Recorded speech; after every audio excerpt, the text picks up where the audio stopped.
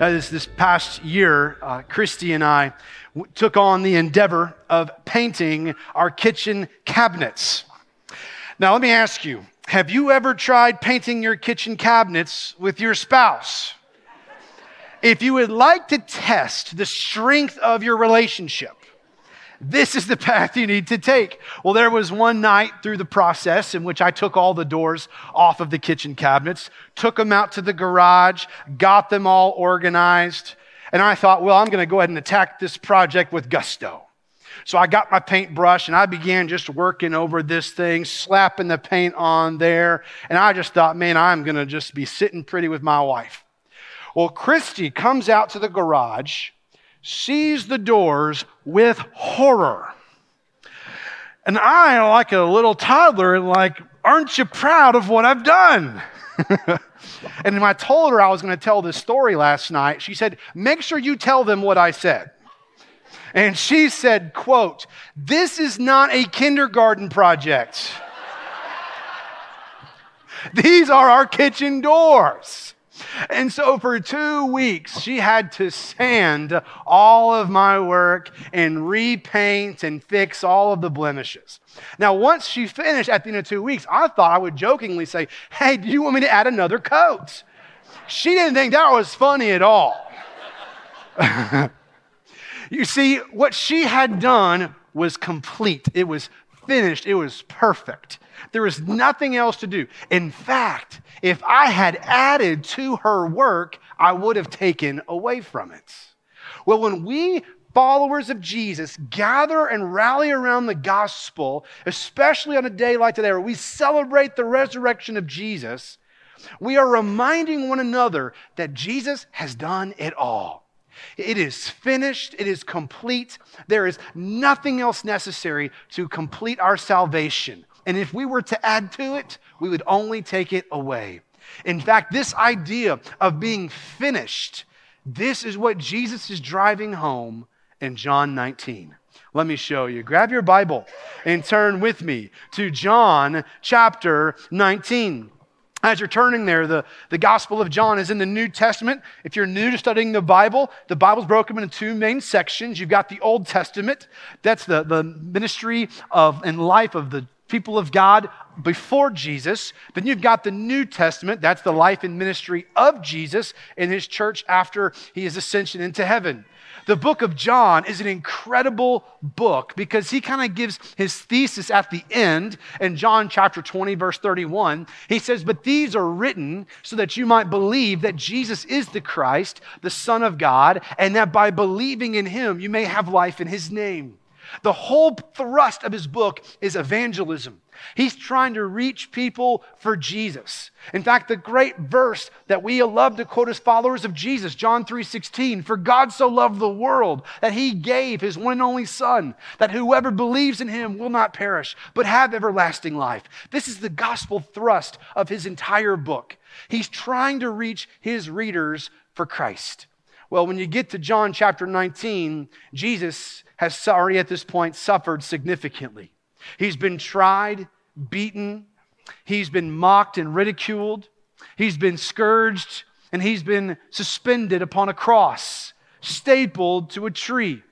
And it's on this cross in which he is lifted up, suspended between heaven and earth, and there he hangs. And as he's there upon the cross, the Roman soldiers begin to gamble and to divide up his clothes. He then looks upon his disciple John and entrusts him to take care of his mother. And then Jesus says this in John 19, verse 28. The scripture says this: "After this, when Jesus knew that everything was now finished and that the scripture might be fulfilled, he said, 'I'm thirsty.' A jar full of sour wine was sitting there. So they fixed a sponge full of sour wine on a hyssop branch and held it up to his mouth. When Jesus had received the sour wine, he said, 'It is finished.' Then bowing his head, he gave up his spirit." Tetelestai. It's translated, "It is finished." It's a shout of triumph. It's a proclamation of victory. Jesus is declaring that he has done everything necessary to secure our salvation through his work on the cross. When Jesus shouted from the cross, "It is finished," I want you to see this morning all that entails and what this means for us. The first thing I want you to see is that when he yells Tetelestai, it means your Savior has perfectly obeyed. Your Savior has perfectly obeyed. In Genesis chapter 3, we see the first act of disobedience through our first parents, Adam and Eve. Adam's disobedience, it brought evil and suffering, pain and death into the world. We see evidence of the results of the fall of Genesis 3 every day on the news and on our social media feeds. We see consequences of Genesis 3 all throughout our lives. But from Genesis to Malachi, God was pointing forward to a future Messiah, one who would come for God's people, one who would obey the law perfectly, one who would come and save the people from their sins. Paul said it like this in Romans chapter 5. He says, "For just as through one man's disobedience, Adam, the many were made sinners, so also through the one man's obedience, Jesus, the many will be made righteous." You see, when we get to the New Testament, we find out who he is. We discover who this Messiah is, the one that the saints throughout the Old Testament were longing to see. What's his name? Where's he from? What's he going to be like?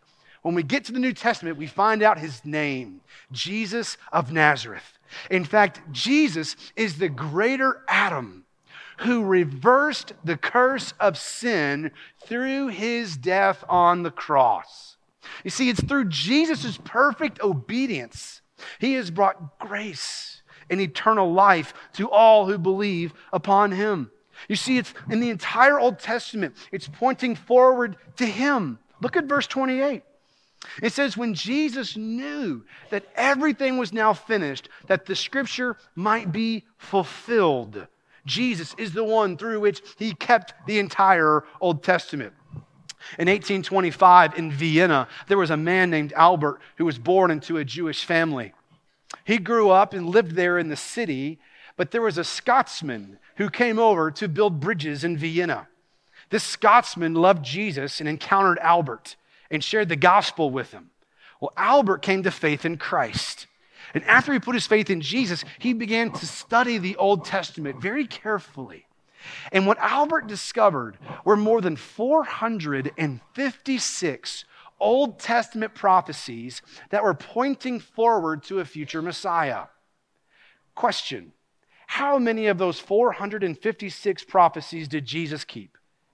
All of them. Every single one. He is the promised Messiah. He is the one the Old Testament was pointing forward to. That when we see Malachi points forward to one who will be born not in Chicago or Jerusalem or Paris, but in Bethlehem. That's where Jesus was born. That when Zechariah says that he'll be betrayed for 30 pieces of silver, Jesus was betrayed by Judas Iscariot for 30 pieces of silver. In Psalm 22, when it says the Messiah would be pierced in his hands and in his feet, Jesus was indeed upon the cross, pierced in his hands and his feet. And that psalm written by David in Psalm 22 was written 800 years before crucifixion was ever even invented. You see, Jesus perfectly obeyed. He is the one who kept the law perfectly. He lived a sinless life that you and I couldn't live. He lived that perfect life out of perfect obedience to the Father. He kept the Old Testament law perfectly because we couldn't. You see, he perfectly obeyed on our behalf because we all have turned away, each to his own way. But the Lord has laid on him the iniquity of us all. You see, motivated by love for you, Jesus obeyed his Father all the way up through Calvary's cross. Paul says it like this in Philippians 2:8. He humbled himself by becoming obedient to the point of death, even death on a cross. You see, when Jesus cried out on the cross, Tetelestai, he meant everything is finished. He has perfectly kept and fulfilled all that is required of the Messiah. Tetelestai means your Savior has perfectly obeyed. But number two, it means your enemy has been slain. Satan the ancient adversary of God, appeared as a serpent in the garden to tempt our first parents to sin. Simon Peter says he's like a roaring lion seeking anyone who may devour. You see, Satan wants to devour your faith. He wants to attack what you believe. He hates anything and anyone that reflects what God is like. He is in a hot pursuit of destroying anything that represents or reflects Christ.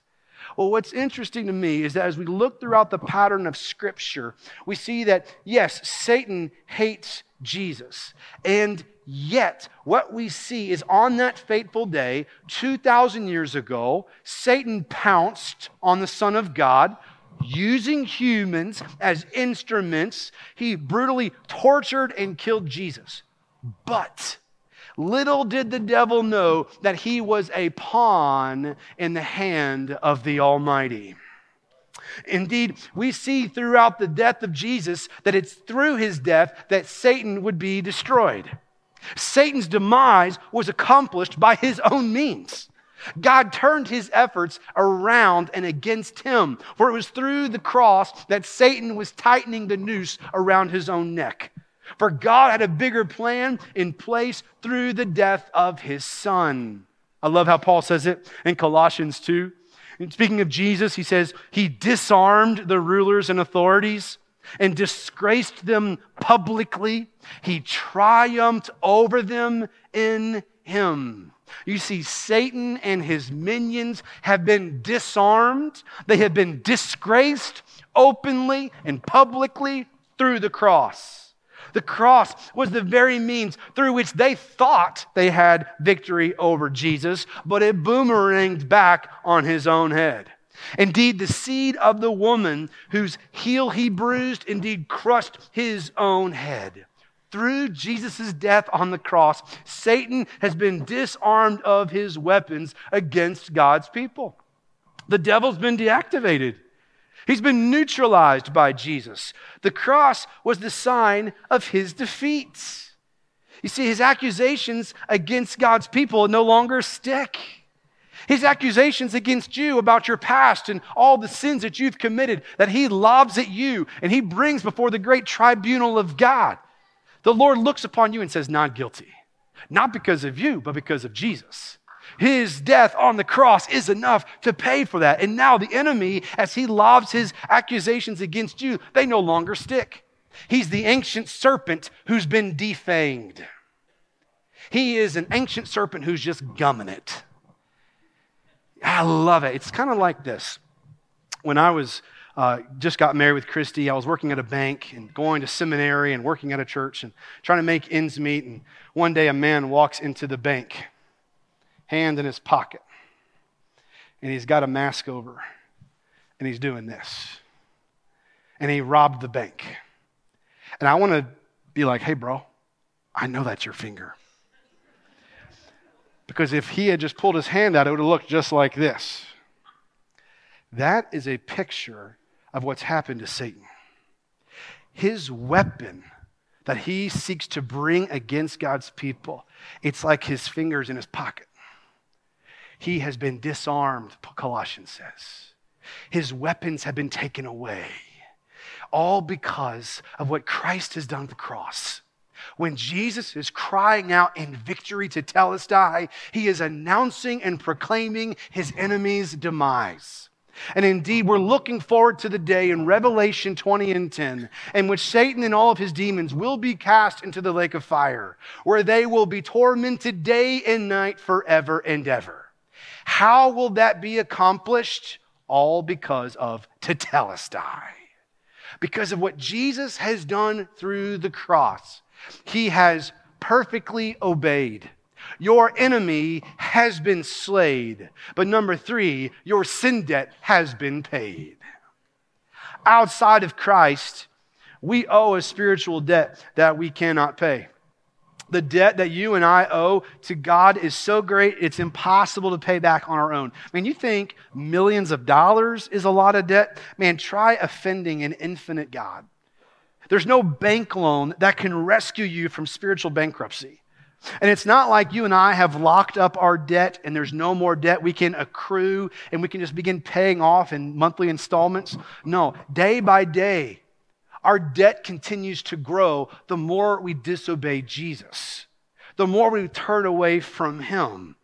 You see, the whole world has a debt crisis, but it has nothing to do with money. That there is no hope that we could ever pay off the debt that we owe. But here's the good news. Tetelestai.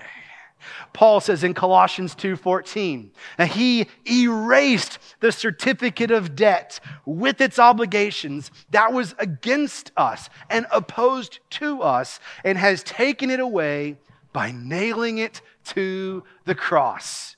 Indeed, your debt has been paid in full by Jesus through the cross.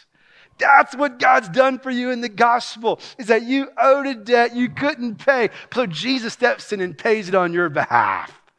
And He doesn't just pay off part of it and says, hey, good luck with the rest. He says, no, I'm paying for all of it. Charge it to my accounts.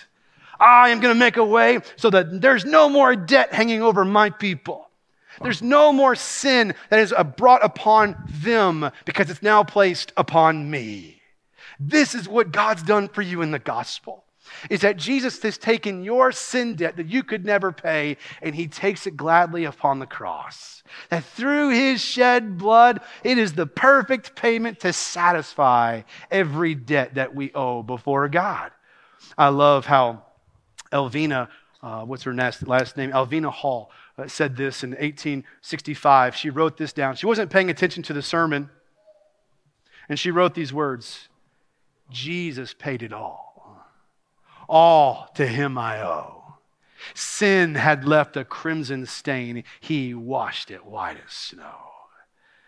And if you don't want to pay attention to the sermon and begin writing hymns like that, you have my permission.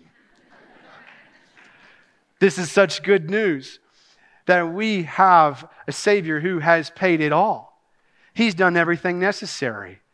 Your sin is paid in full through His work at the cross. This week I learned something that I didn't realize, is that in the first century, whenever a financial transaction took place, they would take the receipt, and at the very top, they would write the word at the very top, Tetelestai. It is finished.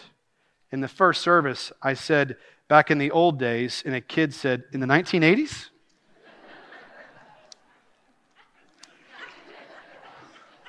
It's like, hey, bro, we'll go back to first century, okay?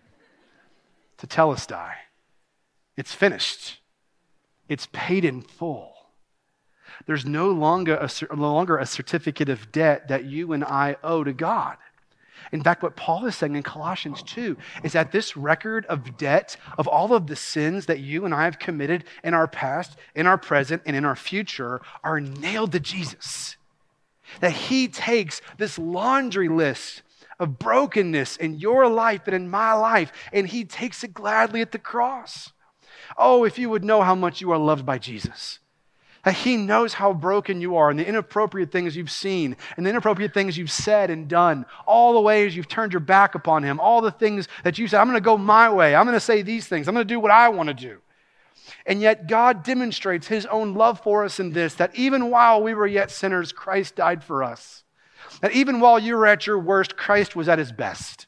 And even when you think you're unlovable, you are still loved by Jesus. And though your sin continues to increase, His mercy is more.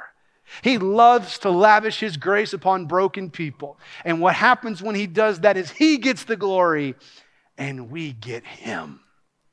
This is what God's done for you in the gospel. When Jesus there upon the cross cries out Tetelestai, He literally means it. It is finished.